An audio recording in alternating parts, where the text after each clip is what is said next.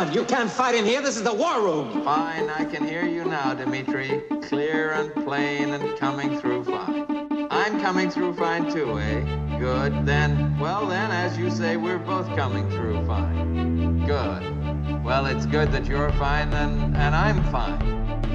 I agree with you. It's great to be fine. It's a podcast. Hello and welcome to Fighting in the War Room. This is episode 22, the review section for, May 9th, 2014.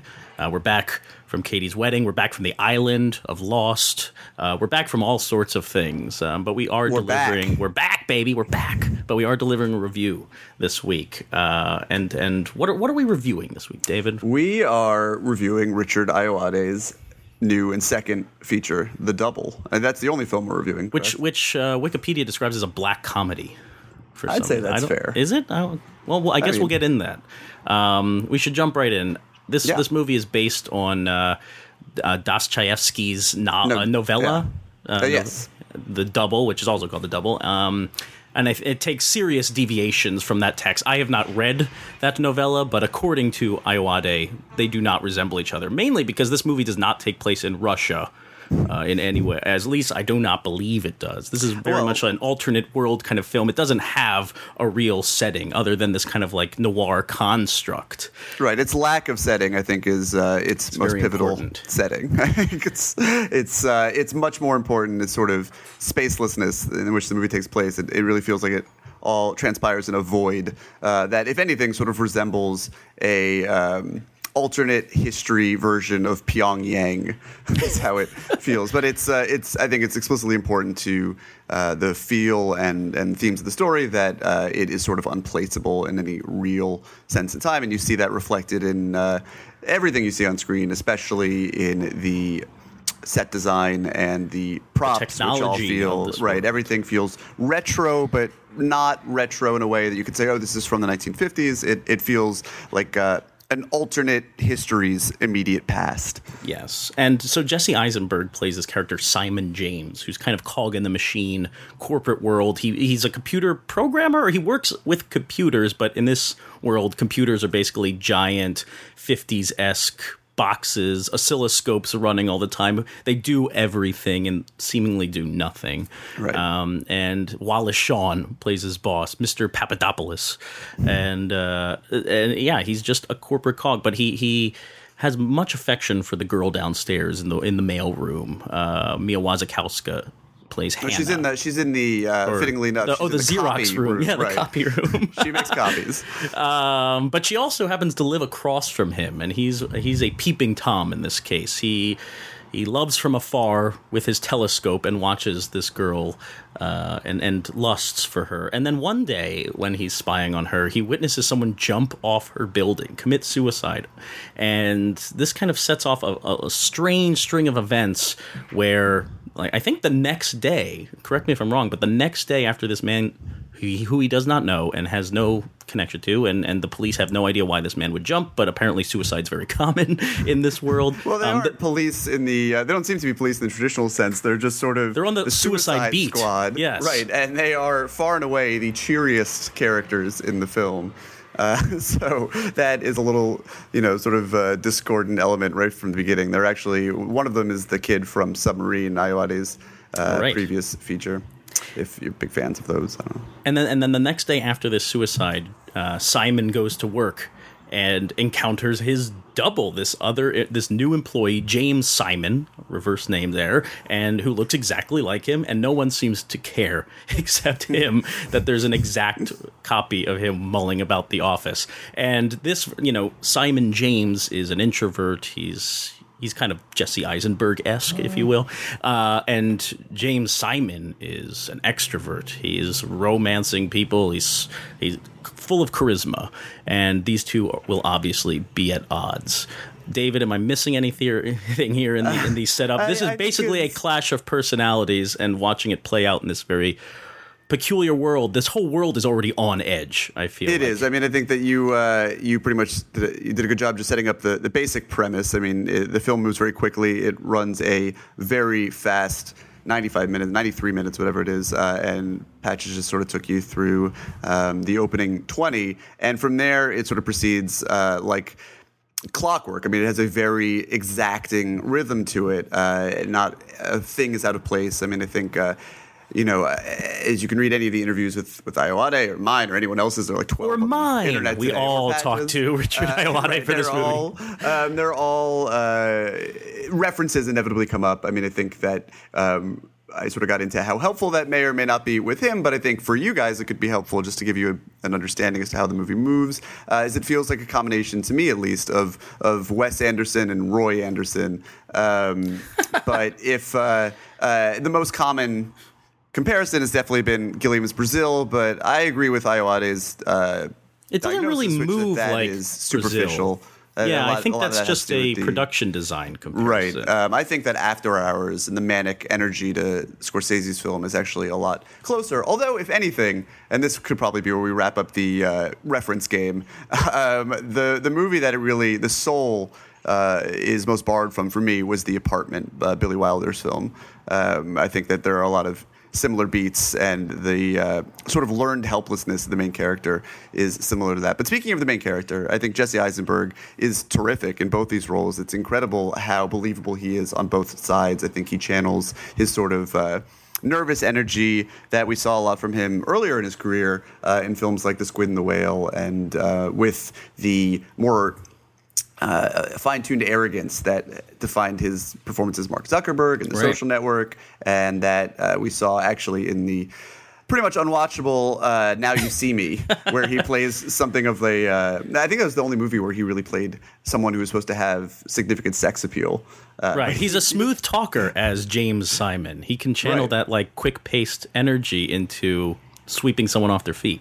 Mm-hmm. No, go on. Oh, I was going to say that, just adding to why I was kind of blown away by this double performance, this twofer, I'm very obsessed with actors' hands, especially Jesse Eisenberg, who, and like that's where a lot of this character. Yeah, I'm a creep. Like there's so much work in the hands here, and the really the nuanced physical details of. It's not a big, broad characterization to have to separate these two. They're very alike, and that's what it needs to be. They need to feel very close, and it has to be in the minutia where these two are separated. And obviously, the vocalizations help, but something about the hands, the way that James Simon, will entrance people with his movement, and Simon James will stir them up or keep them from afar. Just his nervous energy, as you said, this kind of shakiness. And I don't know. There's not a whole lot, as you said. This kind of it's quick paced from beginning to end. We kind of know where all these beats are going as he's downward spiraling and losing his life to Simon James. But people might be surprised how far down the film spirals. I mean, this is a bleak movie. It is based on a Russian novella, after all. Indeed, and in the novella, the character is going mad. It's explicit that he is losing his mind, and of course the form that his mania takes is expressive of the sort of the greater themes. But in this movie, that madness is much less clear. I mean, this is happening very literally, I think cinematically it needs to Simon, and the frustration for him is that nobody else seems to notice or care. Nobody else finds it weird in the slightest that somebody with his face, who they like a lot more and are a lot more attracted to, even though in almost all ways they are identical to Simon, shows up. And I think that in its own way, the film really has to go to darker, deeper places in order to sort of burrow out from the bottom of that than it would if it were simply the story of somebody having a nervous breakdown. Does this feel like a genre game to you? Is this a movie about cinema and how it operates and reality versus fantasy and how far you can push that with the film medium? Or is this really about human psyche? I've been kind of debating that myself.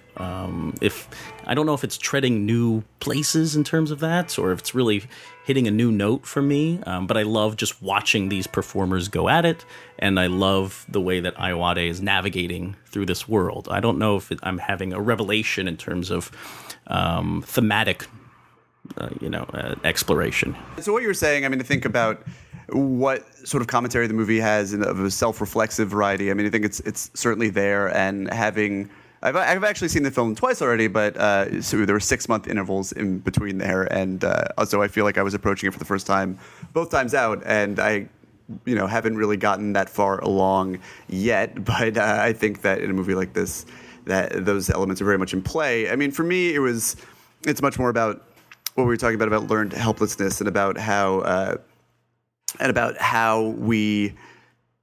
I don't know. I don't want to go too broad with it, but I think his relationship with Hannah, Mia Wasikowska's character, who was not in the novella in any way, and how he sort of transposes his idea of who she is onto her, and doesn't see how that is at odds with how people see him, is really at the core of what this movie's about. And I think that so much of his own little journey of self-discovery, and one of the words that I feel like I say more often on this podcast than any other, is agency. How he sort of learns to come out of that learned helplessness, I think, is seen through how he begins to view her as a real person and less of a manic pixie dream girl, as he quite literally, with the art that she discards through her trash compactor, puts her together. But I think, I think there's a loneliness to it that I think is very relatable, although that's a very dangerous word.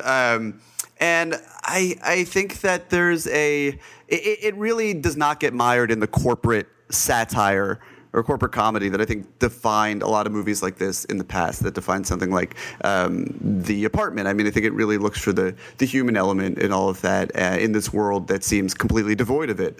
And it never loses sight of what it's doing. There are so many brilliant compositions and visual sight gags. It seems like every shot has been so exactingly thought out, and yet there's still so much life in the performances, which can be one of the first things that is sort of suffocated when you have a movie that moves like clockwork, like this one does. The music, Andrew Hewitt's music, the score that he wrote for the movie is incredible and harried, and it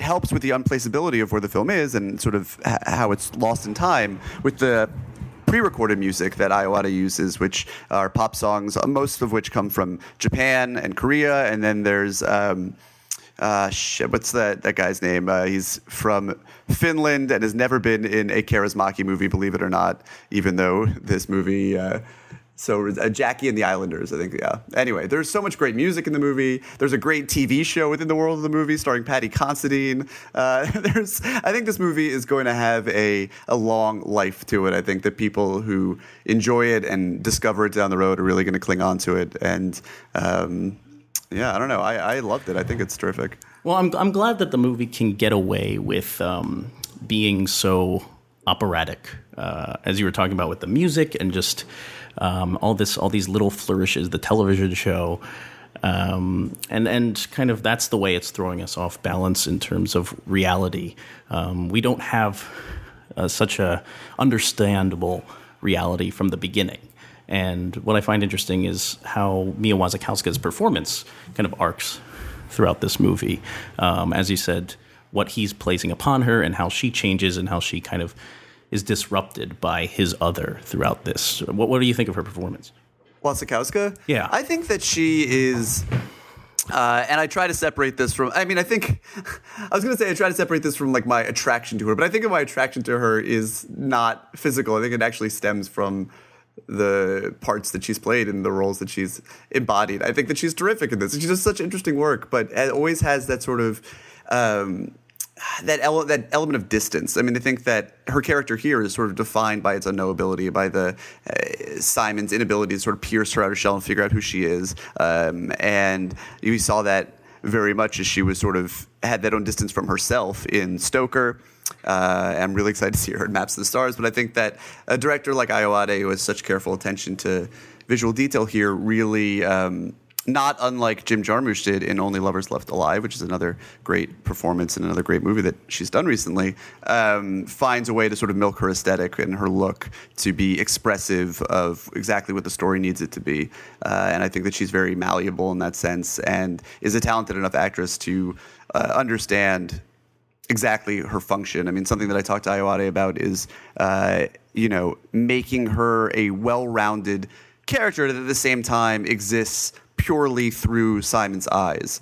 I'm amazed by her. There's a scene when they get to the diner that Simon always frequents, and she starts getting interested in James. She wants to date him, like her romantic interests veer, or at least become known to Simon. And suddenly, this character who has been very quiet and seen from afar, and I think my knowledge of Mia Wasikowska, she's always played kind of quiet, strange female characters before. She like bursts with energy here. She's just coming out and like she is the smooth operator. She's the quick talker. She has lots to say, and I thought that was such an elegant change of pace. That's like pulling the carpet from under Jesse Eisenberg's feet, but done in a way that makes sense. It definitely works in that regard in the movie. I think as far as precociousness, it wasn't. Having seen Only Lovers Left Alive, I thought that it was sort of in that same vein. So it wasn't like a revelatory thing for me watching her do this here, because she has that sort of very capable energy in both performances, where she is. And she has a confidence in that. Her character in Only Lovers Left Alive has a confidence that Hannah does not have in The Double. But I think that, again, as I said, there's like a capability to her energy where like she feels, where the world could sort of bend to her will. And I think that it works really, really well. I think that she's terrific. I mean, I think the movie is excellently cast from top to bottom. I mean, obviously, Jesse Eisenberg is sort of the heart of it, and the movie wouldn't work without his performance. But I think, everybody around him does such a good job of bringing a lot to the table, a lot of unique sort of interpretation to the table, while still never forgetting that their character exists to be a direct extension of what's happening. Right. Like, I love Noah Taylor in this movie, who's just always giving Simon a hard time. Or one of the things that plagues Simon throughout the movie is that he can't get into the building. He's lost his ID, and Noah Taylor just keeps chopping him off at the knees, I feel like. And there's a part... As Noah Taylor usually does. Exactly, especially in Game of Thrones. But sometimes I get distracted when directors bring back their... Noah Taylor was in Submarine. Sally Hawkins appears in this movie. These are kind of cameos. They all seem to fit in the off-kilter reality of this movie. I don't get... I'm not pulled out of it just because they're going back to the ensemble in some ways. I wanted to ask you that. What did you think of Submarine? Because people are kind of in the middle on that one. I'm excited to watch Submarine again at some point after seeing this, as opposed to never having any interest in revisiting it. Prior to seeing The Double. But, I saw Submarine the one time at a screening, whenever it came out, and I don't remember thinking much of it. I thought that it was cute, but sort of unformed, and I don't think that, while it bore the weight of its influences, I don't think it did anything particularly interesting with them. And I saw The Double at Toronto, where it was premiering, and I hadn't read anything about it, and... I think I'd actually just seen Enemy. I did a double header of Enemy double header. Yeah, which was bizarre, and both were satisfying in their own ways. But I was really blown away by the quantum leap in what Ayoade was doing. And maybe if I go back and revisit Submarine, I'll see the germs of that. I'll see that there was more going on in that film than I picked up on the first go-around. But I think that this firmly establishes him as a filmmaker who is well worth watching. And speaking to him, I assume you had a similar experience. He's so cinematically literate and so eloquent, and he's so smart that you have to imagine that anything he does from here on out will, it may not be your cup of tea, but it will be exactly what he means it to be. And that is exciting always. Something that I find interesting about this movie, speaking of Enemy does a lot visually playing off the double theme, and that is a motif for it. I didn't find that, and maybe I overlooked this in The Double, but this is very much about composing within these like three different sets, and I'm amazed how much Ayoade gets away with changing up what these look like through lighting or angles, and not really relying on a visual motif like that, kind of hammering in this double visual, and really just being on Simon James, just being on Jesse Eisenberg, the main character, and always seeing, we see James Simon off talking to Wallace Shawn or something. And this is a movie about one character as opposed to this weird motif and trying to be really metaphorical about it. It's just about this downward spiral. Yeah, I mean, I think in the shots that he uses to really cement the idea that the double is real and it exists are so effective that he doesn't. I think that the film is sort of unburdened to go out and establish and do more interesting things visually rather than belabor this one idea. I mean, there's a shot that I think was in the teaser trailer of them just walking down a hallway, and the way that it's lit, the light falls on one of their faces and then another one of their faces, and back and forth as they walk down this hallway. And then there's a wider shot where you see them both standing together waiting for the subway. And in those two shots, everything you need to understand about the uneasy, almost unspoken relationship between them is perfectly clear, and it's really succinct, effective visual storytelling. Well, I think that. Well, actually, wait. I have one. Well, this might be getting into spoiler territory. What are they all about? Are they real? Who knows? Well, I'm curious what people think about the end of this movie because there's still a lot of question marks. I don't think it's like it's not. I don't know. I don't. It's not mystery box or something. Yeah, I don't want to get a spoiler. It's not like Enemy in that you're just like, what the fuck was that? And then it's over. Right. I mean, I think that the relationship between them is very clear and makes perfect sense within the context of the universe. I mean, it is from the very beginning. This is a movie that violates the rules of the real world as we know them, but I don't think it leaves you with any sort of lingering mystery as to what has been happening. They're like, okay, this is the relationship between them, and it happens in the way that there's a sort of physical bond between them. And I was like, okay, that's the relationship between them. That makes sense. That's fine. It kind of makes sense based on all the other heightened stuff that's happened in this the universe. Movie is it's not that very crazy. much about plot. I mean, again, it all comes back to sort of Simon's neuroses and his place in this world, and everything else is just sort of a frill. It's icing on the cake for that. So. Well, I definitely want to hear people's thoughts on Twitter, Facebook, whatever. I'm curious what people think about that. And I wanted to ask you, David, Chef. You saw Chef at South by Southwest, right? I did see Chef. Give me your while we're doing this game, there's another movie I have to give a shout out to this weekend, but we can talk about Chef really quickly. Oh yeah, tell me about Chef. Did you see Chef? The 1 minute review of Chef. No, I did not see Chef. They're not really screening it too much outside of that South by event. Chef is a lovely little movie. I mean, it's completely inoffensive. It's the rare movie that has absolutely no dramatic conflict, at least for the last 70 minutes of the film. I mean, it is really after a more traditional first act where Jon Favreau, in a very broadly autobiographical movie about a chef who wants to do his own thing and works for a Dustin Hoffman, who's the man who's the studios, and studio interference frustrates him, and the blogger Oliver Platt, the food blogger, does not respond well to what the chef's boss makes him cook. And so faster than you can say Cowboys and Aliens and Iron Man 2, Chef takes his 9-year-old kid. He's divorced from Sofia Vergara, who plays an actual human in this rather than sort of a Colombian Jessica Rabbit.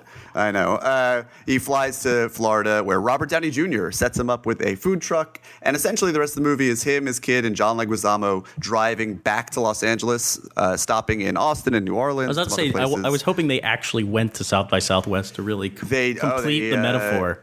They went to Franklin's, which is anyone who's been to Austin knows Franklin's, and the audience lost their minds. And the food, it's one of the more mouth-watering movies I've seen since Big Night. I mean, they definitely, it's a lot of food porn. It will make you very, very hungry. It's not a particularly good movie, but it's very harmless and cute, and it really, at least for me, who gets frustrated at seeing these movies have to fit the conventional sort of hero's journey and always have to contrive ways to make their hero suffer, and you suffer by extension in the audience. It's genuinely refreshing to just watch people be happy for a little while. Right. And there are elements introduced where you're like, uh-oh, here's the thing that's going to go horribly wrong despite good intentions, and everyone's going to hate each other for a second before they make up. And it's like, nope, it's just like a nice sign of love. It all ends happily ever after, and it's really lovely in that regard. But the far more significant movie coming out this weekend is Gia Coppola's first feature, Palo Alto. Gia being Francis Ford Coppola's granddaughter and Sofia Coppola's niece. It's adapted loosely from a James Franco collection of short stories that sort of reads like a high school. Which I can't imagine reading. Raymond Carver. Like, how can that be real? I can't imagine. I mean, I've read a few of them, and they're not great. The movie is phenomenal. I don't know if the movie's phenomenal, but I'll contend with you phenomenal. In a second. Yes. But I think, I think I definitely have a... This is the Coppola style. Right. This is the family style. Whatever Sofia Coppola does trickles down a little bit. I mean, we could parse out, we won't now, how they are different as much as they are the same, the films of Gia and Sofia Coppola. But the influence of something like Virgin Suicides is evident, and that is right up my alley. But I think this sort of mini mosaic of this triptych, really, of high school stories. There's Emma Roberts as a girl. There's Jack Kilmer, Val Kilmer's son, as a kid who likes her and she likes him, but they have no way of communicating that to one another. And then there's Nat Wolff as this maniac named Fred. He's a self-destructive loose cannon. He is a crazy guy in this movie. Yeah, and then there's Zoe Levin as sort of the school quote-unquote slut. Which is a movie that I think a word that this movie really disempowers, which is great. But I think it has such a great haze to it. It does such a literal haze. Literal haze. It is a very I don't know. I mean, I haven't been in high school for 11 years now, but this movie not only felt palpably real and true to the high school experience, but also felt just as much like a memory of the high school experience. It's sort of lost in that space in between, where all these kids are sort of becoming, but never really declaring themselves as one thing or the other. It really it moves very much unlike most high school films that you've seen. I thought it was really, and it ends so well. For me, a lot of the high school movies we see are basically fantasies. Who really parties like they do in American Pie or Can't Hardly Wait, or who maybe you did growing up in. Who knows? High school movies are fantasies, and this one's more like a lucid dream, where some of these fantasy aspects are coming into play. They do like smoke weed and drink from red Solo cups, and like hang out and on the streets and just spend endless summer nights together. And yet they're kind of reckoning with reality at all times. They're aware that they're dreaming, and they have to snap back, and a guidance counselor will tell them, oh, what are you going to do when you grow up? You only have a year to figure it out. Or if you take a stab at this kind of affair with an older man, how is it really going to work? How you'll be snapped back into reality. And that's what I really liked about it, that it's kind of this, it still preys on that